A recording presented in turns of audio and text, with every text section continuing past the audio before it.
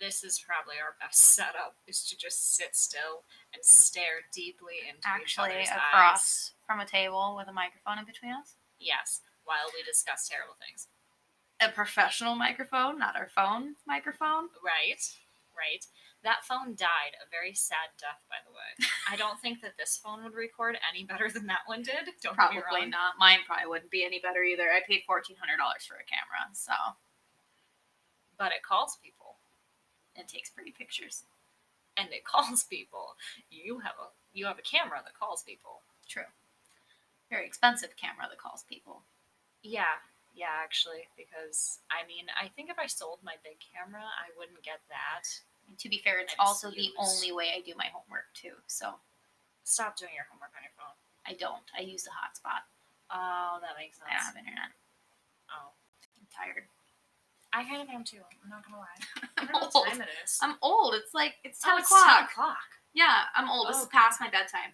Oh, we're gonna be recording late. Mm-hmm. This is gonna take a while because this is, fucked up. This is only our second episode. Yeah. Yeah, we have a lot more to get done this weekend. Like, a lot. You know we can banter. The worst part is can we tell a story? What story are we telling? Okay, so I'm actually not going to tell you all of the names.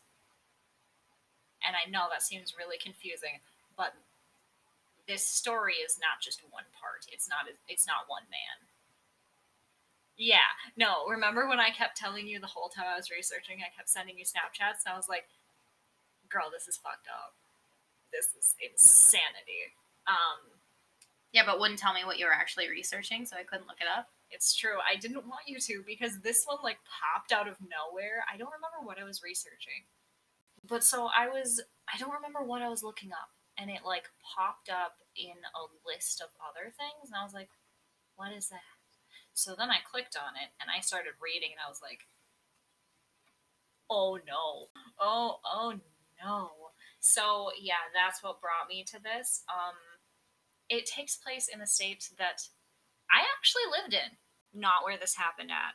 Definitely not at the time either, because it was in the 70s, but, I do love a good 1970s murder. Alive. It's fine. It was not even no. We used to live in Michigan. I don't know if you knew that. I didn't know that. Yeah. I knew all the other, well, probably not all the other ones, but I did not know that. No. Yeah, we used to live in Michigan. Over by, Petoskey, we actually lived in Gaylord.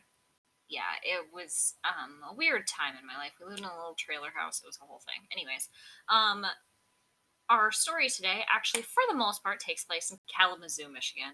And this is a two-parter, and not in the way that you would normally think. Normally you hear two-parter, and you think, for sure, she means, it's 2 episodes, right? It might be by the time we're done with this, but that is not what I mean. So, they were born a year apart on the east side of Kalamazoo, Michigan. Okay, but who is they? Danny and Larry Rains. They were the second and third of 4 children born into a home with an abusive alcoholic father.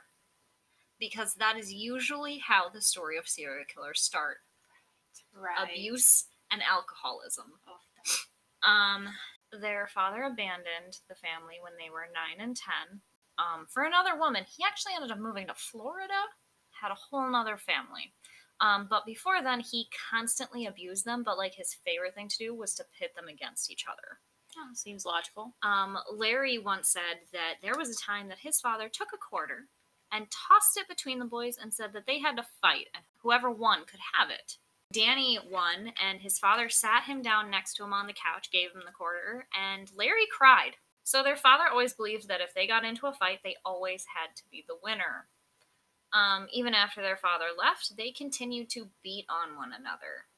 Because healthy family dynamics, I guess? Yeah. Don't get me wrong. When you were younger, I'm sure you got into actual physical altercations with your siblings. I wouldn't say physical altercations, but there were fits thrown. Things thrown. I did get into physical altercations. I had 2 older brothers, though, who seemed to forget that I was a girl. I loved my brothers. I did not like their friends. I was a weird kid, but anyways. there's always that sibling rivalry, sibling competition, but like Right. their dad egged it on to the point where they were literally beating the crap out of each other over a quarter. Classy parenting. Right. So Free range parenting. even after their father left, they continued to beat on one another. Larry even said later on, he used to hit his brother with boards, throw knives at him, and even shoot him with bows and arrows. Again, healthy sibling rivalry. I mean, seems like boys, but regardless. Yeah, I don't know. There's a point where like you get past the boys being boys, like boys are picking on each other, boys being boys, and it's like my sons are trying to kill each other. How do I stop this? Parenting is usually involved. That's true. Yeah. Absentee parent things. So the brothers did try and track down their father, but the brothers did try and track down their father in their teen years, but when they did find him, he kicked them out and said that he never wanted to see them again. Ouch. Yeah, and that's rough because his only attention, the only attention he ever gave to them was, you need to beat up your brother.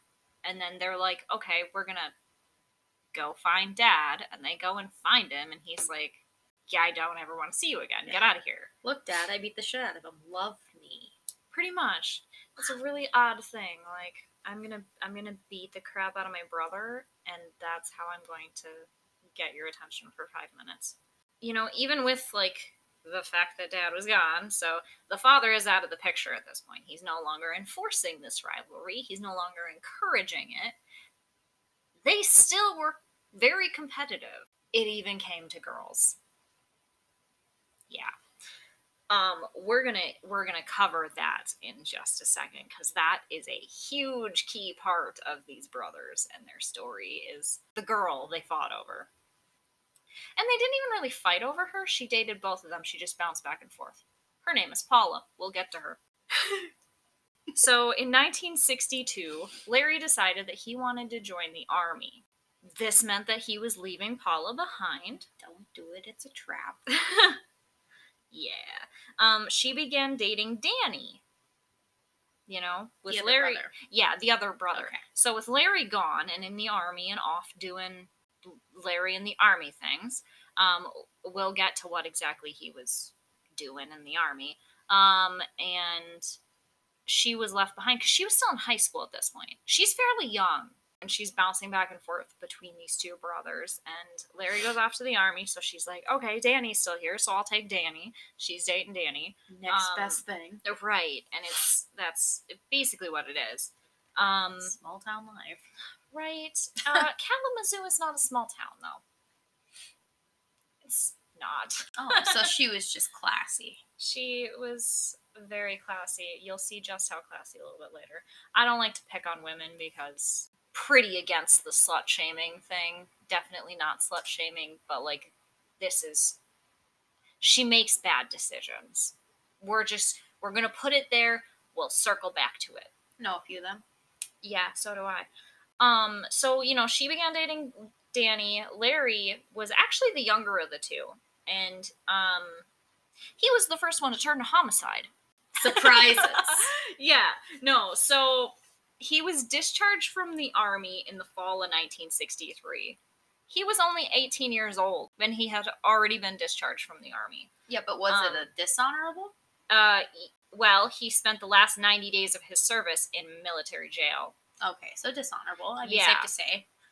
So what had happened was he had gotten drunk while out with a group of men, and when one of his friends stole his bag of potato chips, he lost it, stole a knife, and was chasing people around and threatening to kill them. Because that's definitely how you handle someone stealing your potato chips. I see it.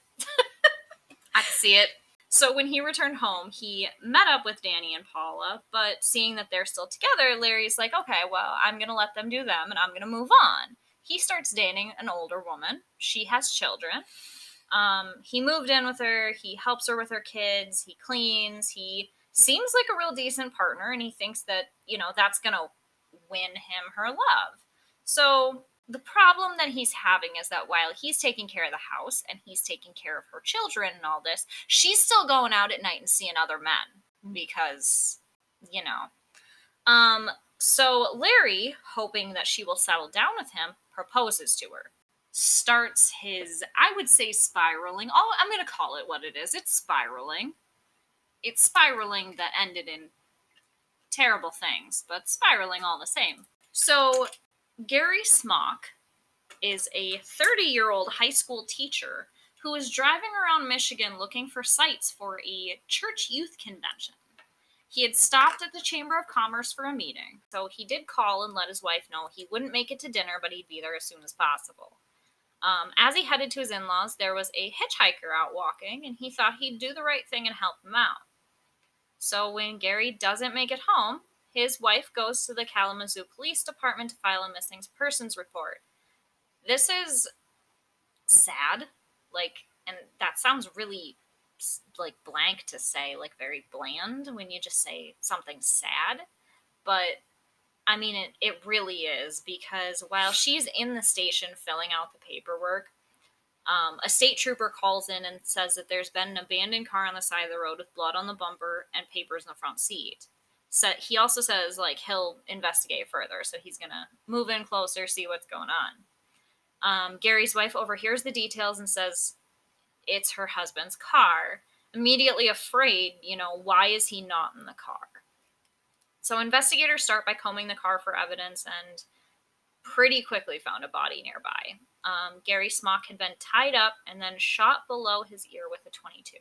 Police start trying to piece together Gary's last few days, and that Saturday morning that Gary's wife is reporting him missing, there are fishermen pulling up to a gas station in Elkhart, Indiana, 60 miles away. He was running late when no one comes out to pump their gas, because again, this is, he had been shot in the head with a .22 and there was only $100 missing out of the register, which, again, back then $100 was a lot more, but that's all that was missing. Wow. They assumed it was a robbery. They had set up roadblocks and screened the cars, kind of as they were going by.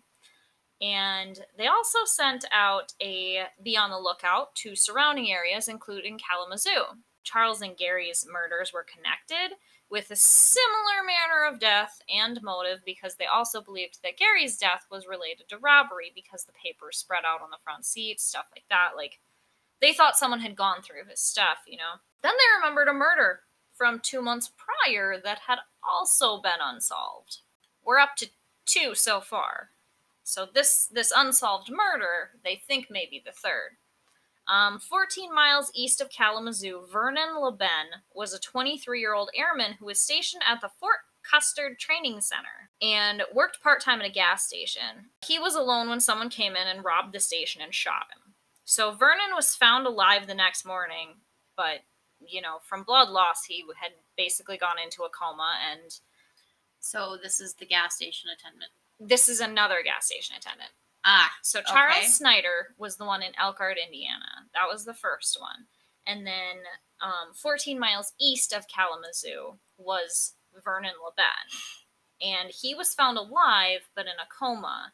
And he was transported to the hospital, but died 12 hours later. Gotcha. At this point, police believed all 3 of them were connected, but they didn't really have any clues and definitely didn't have any witnesses. So on June 4th, not even a week after Charles and Gary were murdered, the police in Kalamazoo received a phone call. The caller had stated that the man who committed these murders is at their home and that he, quote, wants to see a priest and is going to commit suicide. When police arrived at the woman's house, they found Larry Raines. He was wearing Gary Smock's shoes, and he was very much alive, but they said that he was nearly catatonic. He was sitting on the couch, was not communicating, was just staring straight ahead. When he was questioned about the murders, he left out no details. There was not a single thing he didn't want to tell them. He said that Gary Smock had offered him a ride, but when he got into the car, he ordered Gary to get in the trunk of the car. As he drove away, he grew increasingly annoyed that Gary was making noises in the trunk, so he pulled over and shot him. And Seems logical. Right. You put a guy in the trunk and you're expecting him to just be quiet? Right. Man. Wow. You're really being annoying back there. I know I put you in your own trunk. Also, if you've never ridden around in a trunk, like if you've never been in a trunk and like had a vehicle moving, it's not a pleasant experience. I get anxiety so bad. And not even like About- confined spaces, but even if the car is not moving, if I'm in a trunk, not that that's happened a lot. Oh my god. But, I had a stupid ex, like, I'd be fixing something in the trunk, laying in there doing whatever, and he'd shut the door or something, like, Yeah, assholes who thought things were funny. instant anxiety. Like, Right? someone is taking me to a fucking landfill and about to, like, dump me in a safe. That was very The Lovely Bones. Thank you for that moment. So he then headed south to Elkhart, Indiana. He stopped at a gas station where he robbed the station and killed Charles Snyder. Larry told the officers that he was waved through the roadblock with Gary's body in the trunk of the car. Oh my god. Yep. Yeah, that happened. How? Which is- It isn't the point of a roadblock to search your vehicle? You'd think so, but sometimes they're like, oh, You look innocent enough, Ted Bundy. Just please keep going. Learn how to drive. Well, exactly. No, so I guess my whole thing about this is, as we said before, the call that came in about the car, there was blood on the bumper. Like, there was blood on the back of the car. And this guy's just like, wave him on through. No big deal. Like, It's hunting season. Fuck it. I mean, that's... I don't know about you. I don't go deer hunting with my sedan or my four-door car or whatever. But hey, he actually are completely unclear on what the guy was driving, on what Gary's car was, except for it was a car.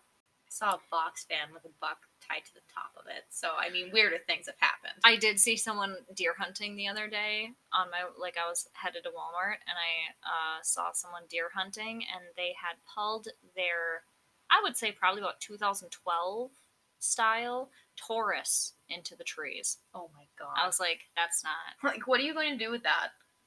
If you. That's like when I totaled my Focus and your dad showed up with the Cavalier and the people were like, you want to take the deer? And I'm like, I have a totaled car and a shoebox. Like, what do you think I'm taking this thing home in? Yeah.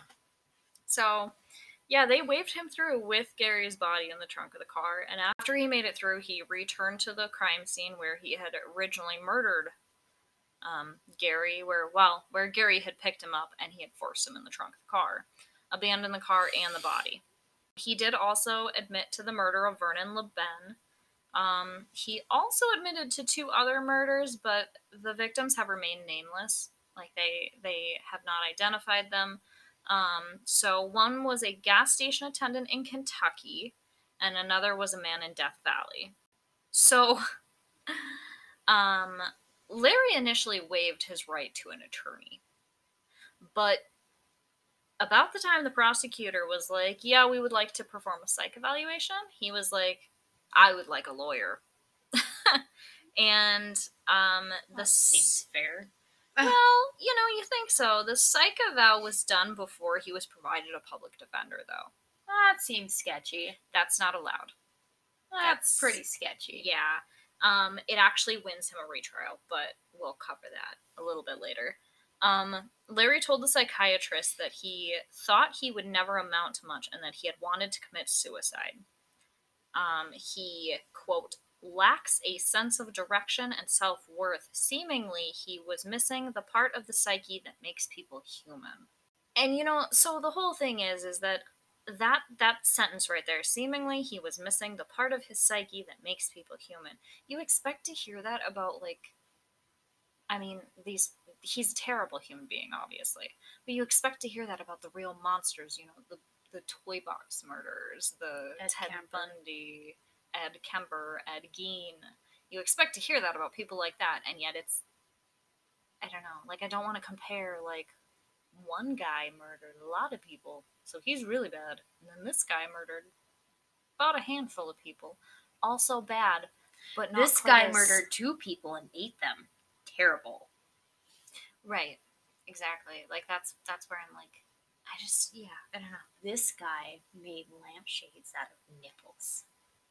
No, he made a belt out of nipples. Ed Gein made a belt out of nipples. Also, Also, lampshade. he, Something. He did make other home related. He made a items out of woman's skin. suit out of someone's carcass, so let's just, like... He was the inspiration for Buffalo Bill. Yeah. Anyways, let's just not talk about that right now. So Larry said that the rejected proposal actually sent him to like a really dark place. And that he attempted to commit suicide, but was found by a Michigan State trooper, and then was committed to a hospital for 2 weeks. And instead of going home upon his release, he hitchhiked through Kentucky.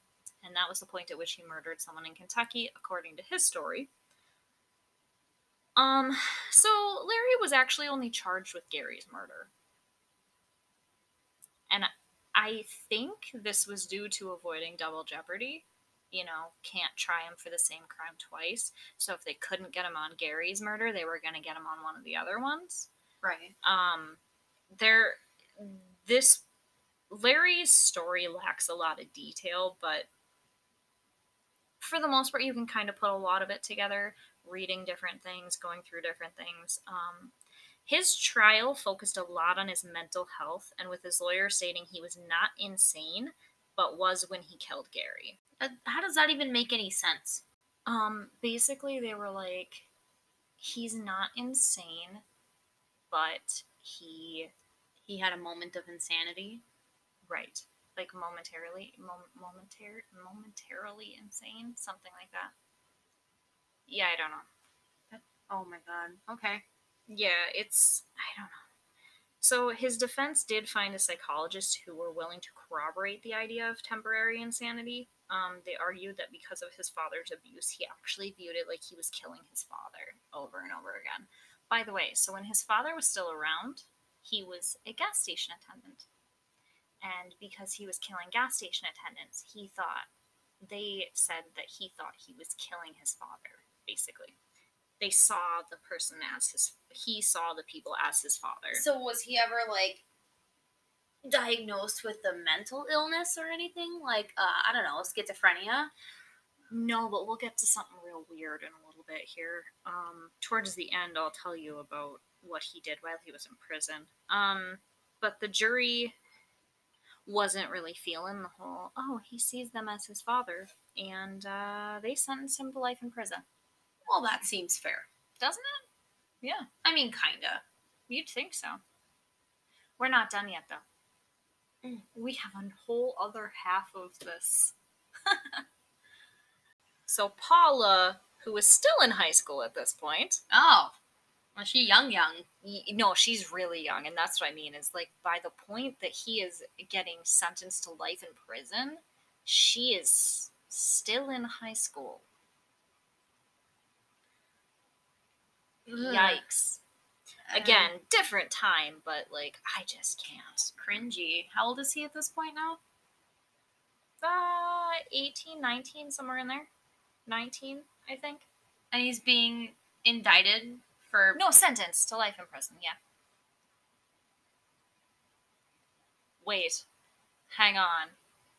It's, hammer time or whatever. Paula was still in high school, and she actually watched his trial and everything with her parents. Apparently, she was devastated by his life sentence, which I'm like, are you not still dating his brother? This is very Carol Ann of her. Is it? So at the point that she learned that he had been sentenced to life in prison, she made the decision to devote herself entirely to Danny. Because she wasn't before, apparently. Wow. Right? Life decisions. Lots of good ones all around. Danny moved in with Paula during her senior year because she was pregnant. He then proposed to her, despite her parents stating they did not want them to get married. He said he wanted to do the right thing. So they got married. Yeah, they did the thing. I wish you could see my face right now. I can. You wish they could. So this makes my brain hurt. It's too hometowny. Right. So over the next several years, Paula and Danny have 2 more children, but she begins to write letters to Larry in prison, and he responds to her. Yeah. All sorts of twists and turns. I just couldn't wait to tell you this, honestly. Oh, the infidelity. So Danny discovered these love letters, and it caused the two to start drifting apart. Did it? Yeah, I know, you're Wow. shocked. Wow. Surprise. How would your relationship fare if you started pen paling your Ex-boyfriend? like your boyfriend's ex- imprisoned brother? Ex-boyfriend, uncle of your children, brother to your now husband, Yeah, still your ex. brother-in-law, imprisoned brother-in-law. Yeah. My relationship would not fare well. I mean, This gives me a headache. doesn't it? Yeah, I know it gets worse. Just to be completely like clear, it's one of those. I'm glad that my husband does not have any brothers. It makes our insanity look Albeit- like we're sane. Right. So Danny discovered these love letters, obviously, and it definitely caused them to drift apart. In 1967, their fighting peaked with a particularly loud and violent fight, which ended up with Danny leaving. He thought he would go to Alaska. He didn't make it that far. He ended up in Wyoming, okay? And Literally went the opposite direction. no, that's how you get to Alaska. Where is this taking? They left Michigan and was going to Alaska, went to Wyoming. You came and visited me in Wyoming. I keep forgetting this is the 60s and planes are not a common thing. I mean, yeah, I'm like, air travel. my grandparents took a school bus and turned it into like a pseudo camper and moved to Alaska in the 70s, late 70s. So around this time, a few years after this shit. Yeah. Apparently it was like a 27-hour drive, which sounds terrible. So he ended up in Wyoming, and about a month later, Paula received notice that Danny was in prison in Wyoming. Why, you ask? Do you want to know why? Well, because while in Wyoming, on his way to Alaska, Danny decided that he was going to abduct children to get Paula's attention. Oh my god! Why? What is the mindset with these people? I knew you were gonna. I am going to steal a child so my wife gets my attention. No, so that I get my wife's attention. Like, yeah, no, that was Pay attention to me and see the children I'm stealing. exactly. Yeah, that's Look at what I did. no, but like Danny's a real G because do not put that in there. What the fuck was that? So, no, Danny at this point is not like the worst guy. He's not a good guy, but he's not the worst guy because he had a change of heart and took them home and turned himself in, and that's how he ended up in prison. Wow. Yeah, no, it gets better. It just keeps getting better. Please, it is a compounding shit show. So he figured if Paula was attracted to a man in prison, if he got into trouble, he would get her back. The logic here is just flawless. Perfect. You just really just like French kiss the audience. I chef kissed and I wished I didn't. I immediately upon doing it wished that I had not. So he was sentenced to 18 to 24 months. And honestly, I think he got a short sentence because You kidnap children. I mean, he kidnapped them, but also he returned them and turned himself in. Like, that seems, yeah. But they're like, good behavior. I think so. I think that was like a good behavior thing. So He had the right heart for it. I mean, he tried. Not his best, but he tried. So I know you're shocked, but when he was released, things between him and Paula heated up for a little bit again. Wow. Yeah, got all hot. Ow. Only for a short time. So, Also not surprising. as his marriage started to sour once again, he went out and abducted a teenage girl and assaulted her. I mean, it got her attention the first time. Yeah, he pled guilty and was sentenced to 4 years for their crime. And Paula, who had given birth to the couple's third child, filed for divorce. I'm gonna be honest. If my husband was like, you seem to be into them bad boys, I'm gonna go abduct a teenage girl and assault her, I'd be like, nope. Nope, the government can keep you. Yep, time to go. Yeah. Back shit. He would never, but still. Like, fortunately, I'm not marrying a man like that, so. Danny, at this point, obviously had felt like he lost everything. So, also, at this point, Larry had been in prison for about 7 years, and was preparing to go back to trial on an appeal. And this is where the psych eval comes into play. Because his psych eval was done before his public defender could speak to him, he was given a retrial. So he was returned to Kalamazoo for a retrial, hoping that the conviction would be overturned. The headlines made sure to let everyone know that Larry was back in town. I mean, he was being held in jail, but he was still back in town. Right. 5 days later, Danny was paroled on February 17th, 1972, and headed back to Kalamazoo. Within only days of the two men being back in town, the town was rocked by a series of murders. Yeah. Surprising. Yeah, I know. Danny sat in his van and watched a young woman that was parked next to him and her son go into a local department store. An hour later, she returned and she put her son in the car, and as she walked around to get in, Danny jumped out, he pulled a knife, and she fell into her car at first, kind of panicked. He then pulled her out of the car and forced her into his van, where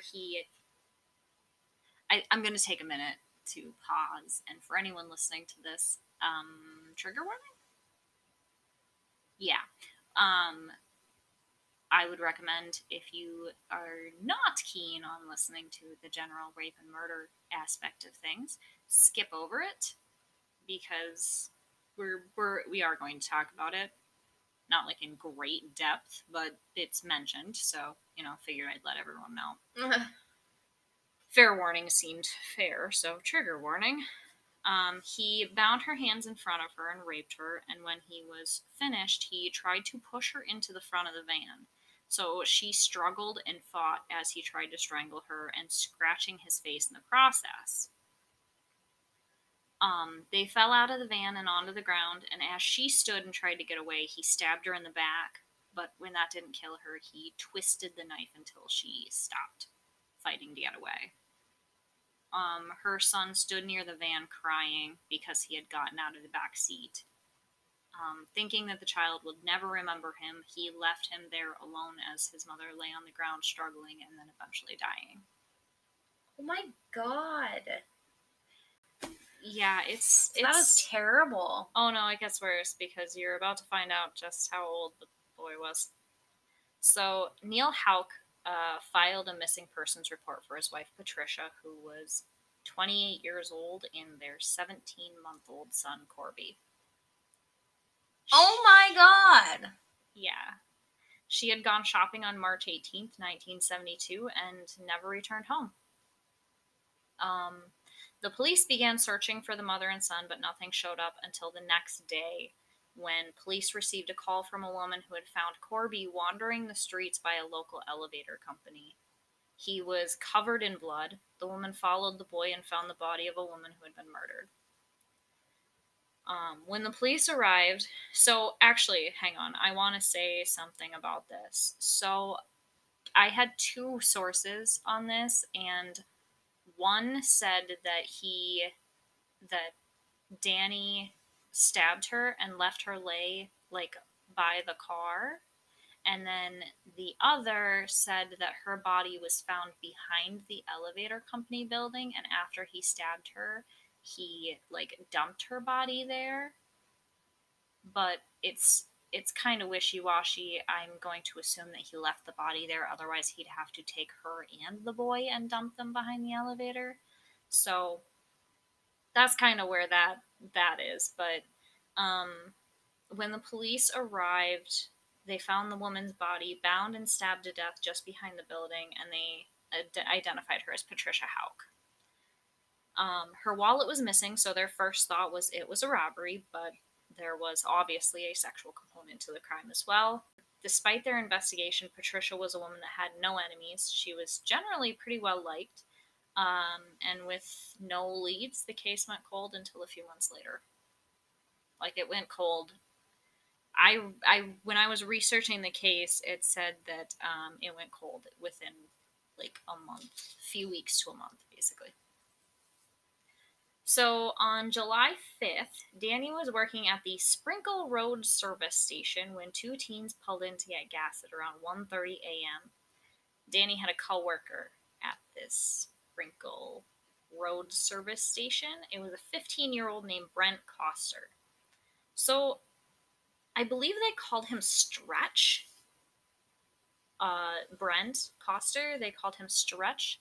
He was like 6'8", 6'6" or 6'8" at 15 years old. He's huge. That is a brute of a child. Yeah, like he's not, from what I understand, was not like a big guy, like not thick, but like he was very tall. It's kind of lanky, I guess.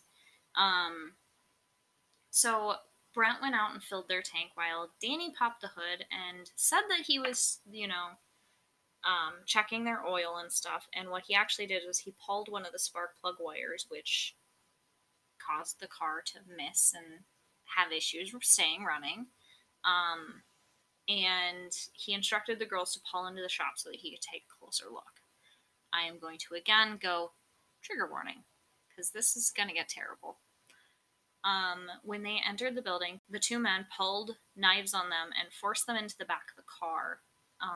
Danny drove the girls to the back of the station, and then Danny and Brent tied the girls up, and one of them kept an eye on the girls while the other made sure that they were up front and tended to customers. So Brent witnessed Danny assault Linda, but Danny told him that he also raped Claudia. Brent then raped Linda in the van, and Danny put Claudia in the car where he instructed Brent to strangle her. 15 years old. Yes. And when he wasn't able to strangle her by himself, Danny stepped in and helped him. Brent managed to strangle Linda on his own. So Danny had told Brent about what he had done to Patricia, and that's kind of what led him to convincing Brent to participate in this, which I cannot imagine telling a 15-year-old that I did something horrible, and that 15-year-old then being like, I want to try it. Sounds cool. Let's do it. Like, I just can't imagine it,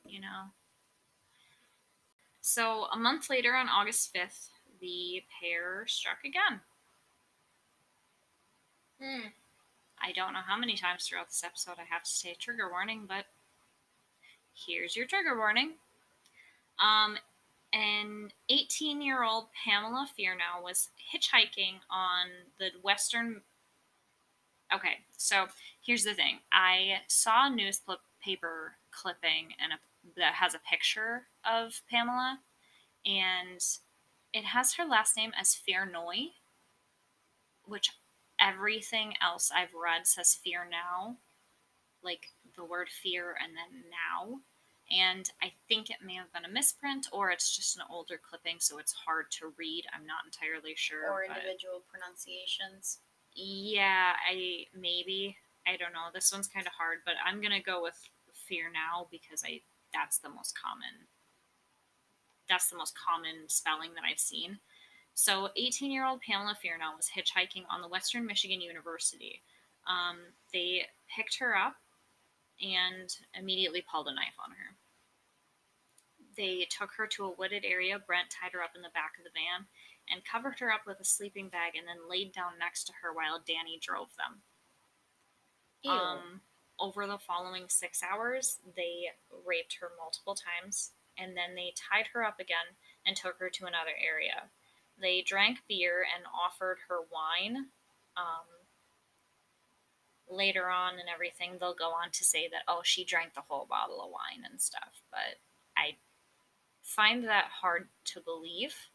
From a woman that just got kidnapped And assaulted for 6 hours. I just don't see her drinking a bottle of wine and having a good time with these guys while they're drinking beer. I mean, I don't know, maybe she thought that the wine would help her because she was so afraid. That's a possibility, but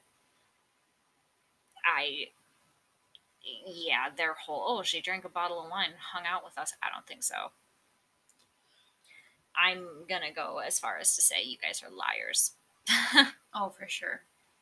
They drove on to another wooded area, and this was where Pamela started to scream and was trying to get away from them. So Danny punched her in the stomach, and when this didn't quiet her down, Brent put a plastic bag over her head. Danny left the van, and when Pamela fell silent, Brent got out as well. And when Danny saw that she was dead, they pulled her out of the van and placed her on the ground. So for MOs now, we have stabbing, strangulation, and now suffocation with plastic bag. Ah. Yeah, but it's odd because they come back to the scene to move her. When Danny mentioned that he had seen a police cruiser, Brent got scared and took off. The police officer stopped and checked Danny's ID and then let him go. Apparently didn't see a body or anything. I don't know. So Danny went home to his trailer and received a call from Brent looking for a ride.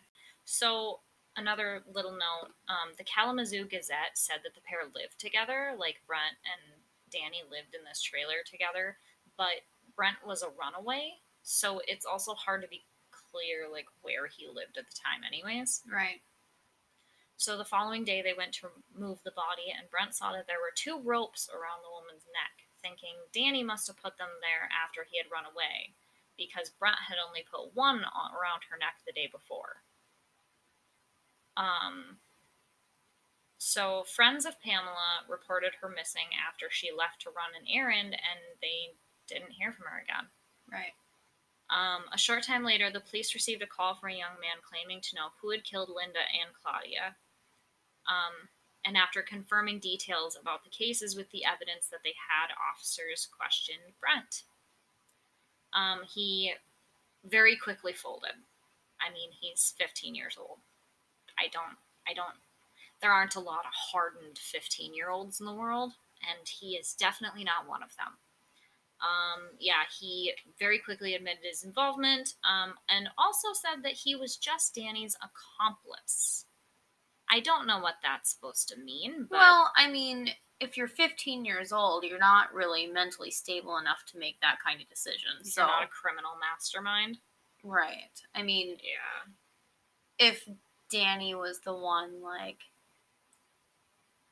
masterminding, that's not what I'm thinking, like, demonstrating, or, like, pulling the strings. Yeah, instructing him, telling him what to do, or right. pushing him to do it. I mean, an accomplice would be the best word for it. Yeah, I mean, that's true, too. So, Brent told the police that everything had started when Danny started bragging about his first murder about 6 months earlier. He then went on to explain the murder of the other girls, what happened with Linda, Claudia, and Pamela. And he was arrested and placed in a juvenile detention facility.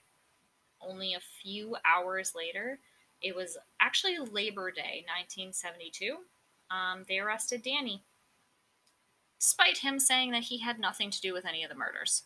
Oh, of course he did. Yep, he refused to admit it. It was the 15-year-old. He did everything. Yeah, he did everything. He is that 15-year-old.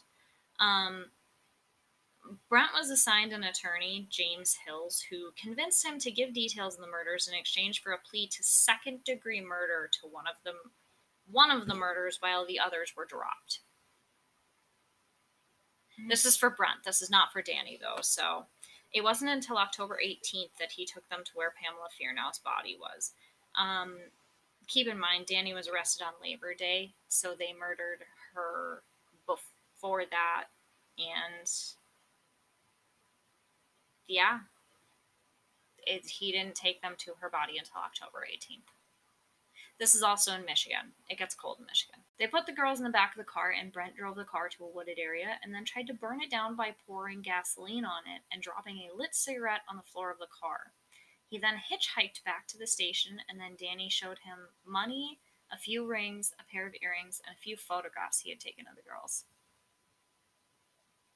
Photographs. Yeah.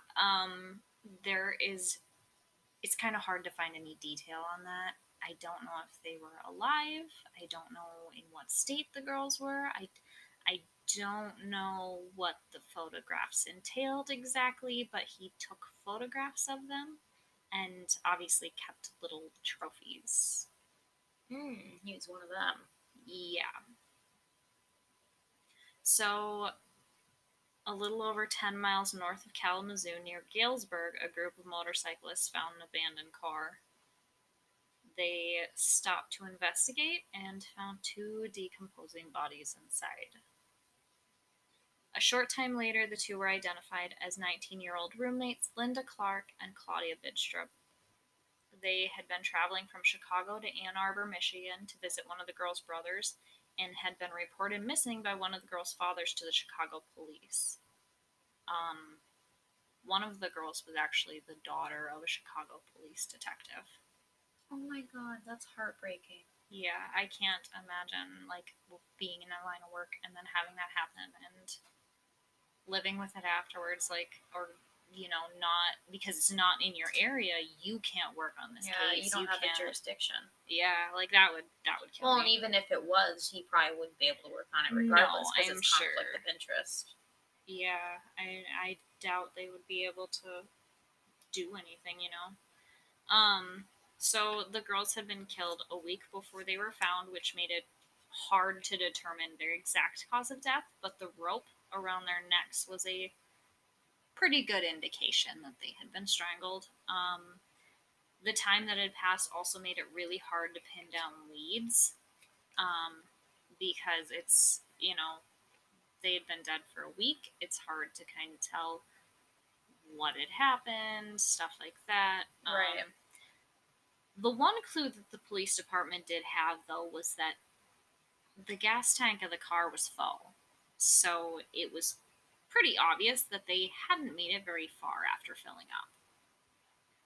So the police, as well as the press, thought that there was a connection to the Houck murder. The girls were tied similarly, and their purses had been emptied as well. I mean, seems pretty logical. Right. Strong lead. You know, like, they all 3, I mean, 2 were together, but in both instances, their purses were emptied, they were robbed, they were tied up, and they were assaulted, so, and then they were, well, Patricia was stabbed, but the other girls were strangled. That's kind of the big difference, though. That's the only big difference, but her remains were nearly skeletal at this point, but her jawbone was used to make an identification. She was found less than a mile from where the other 2 girls had been found. Well, that seems pretty common. Yeah. I mean, dumping grounds for serial killers. Right. Brent told investigators that he had distanced himself from Danny because he said he wanted to steal a car and go to Florida. Nobody wants to go to Florida. Danny wanted to steal a car and go to Florida, where his dad lives, which his dad doesn't want anything to do with him, so, you know. He went on to claim he was worried Danny would kill him. Which, I mean, he's probably not wrong. You know, I would be worried in the same situation because he's a 15-year-old accomplice to someone who obviously doesn't care, you know. So if he's going to use him to get this done, do these things or whatever, and then, oh, I'm going to move on, I'm going to steal a car and go to Florida. Yeah, he's a 15-year-old accomplice to somebody who's in no way afraid to throw him under the bus. Right. So, since Brent Coster was only 15 years old, his lawyer tried to keep him in juvenile court, but the prosecutor petitioned to have him tried as an adult due to the brutal nature of his crimes. I mean, that also kind of sounds fair just because he volunteered. Right, like, because this guy was like, hey, I stabbed this woman. Like, I raped and stabbed this woman and left her to die and bleed out and left her In front of her toddler, of all toddler things. to wander around, all these things. And then you're like, Cool, bro, let's do it. oh, okay, Let me try it. You have enticed me. I'd like to give her a go. Like, I don't know. It was approved, actually. Partially because he had a record prior to the murders of That's auto fair. theft.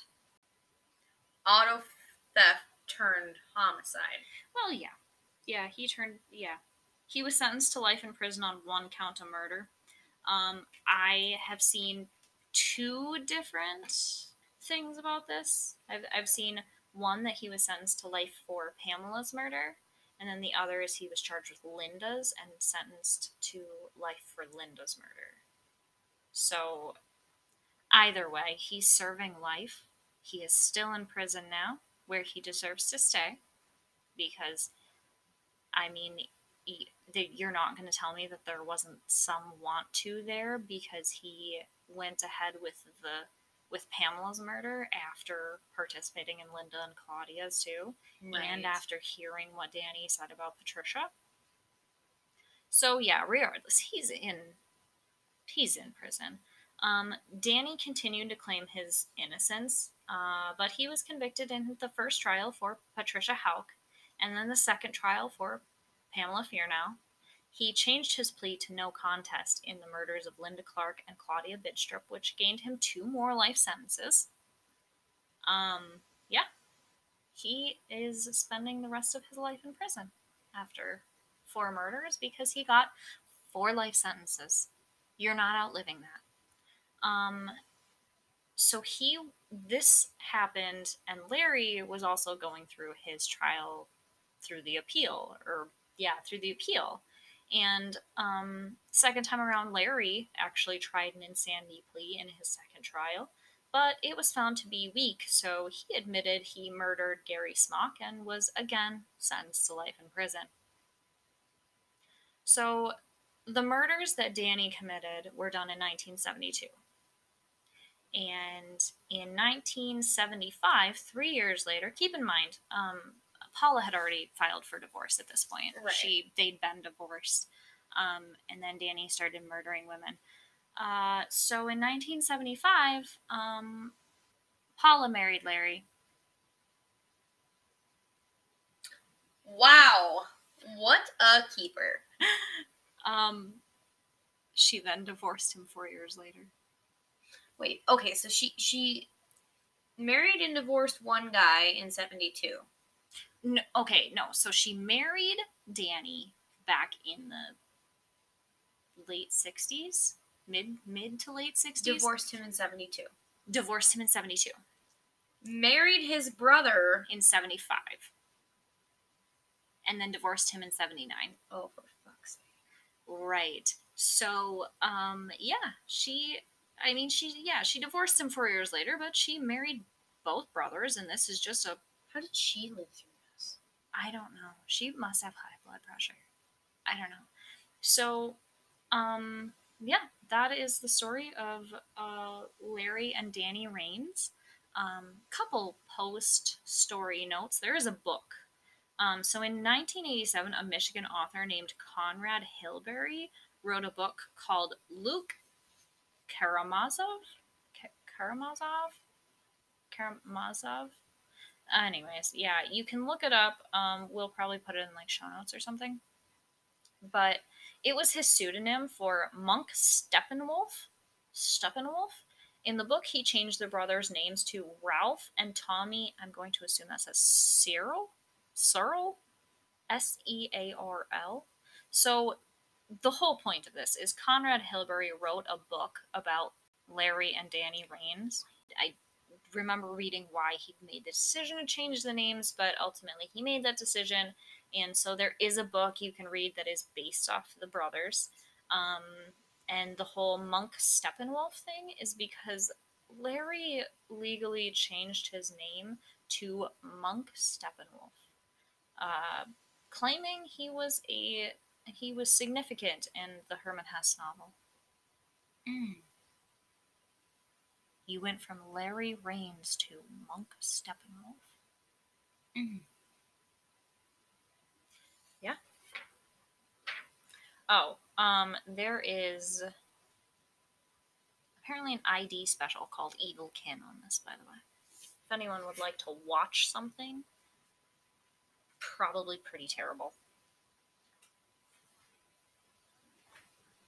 Wow, that was A lot. a roller coaster of some shit. Yeah, now you understand why the whole time I was like, oh my god, this is going to blow your mind. It's because it's not common, but it's literally brothers who were both serial killers. And they married At the same different times, even. And they married the same woman. And both had the same outcome. Yeah, they both ended up in prison for life because that's what happens. I don't even know what to say to that. That was a mess. Yes, it was. Yeah, now do you understand why, like, for 4 days I was like, dude, this is gonna blow your mind. That was insane. Yeah. Yeah, it was.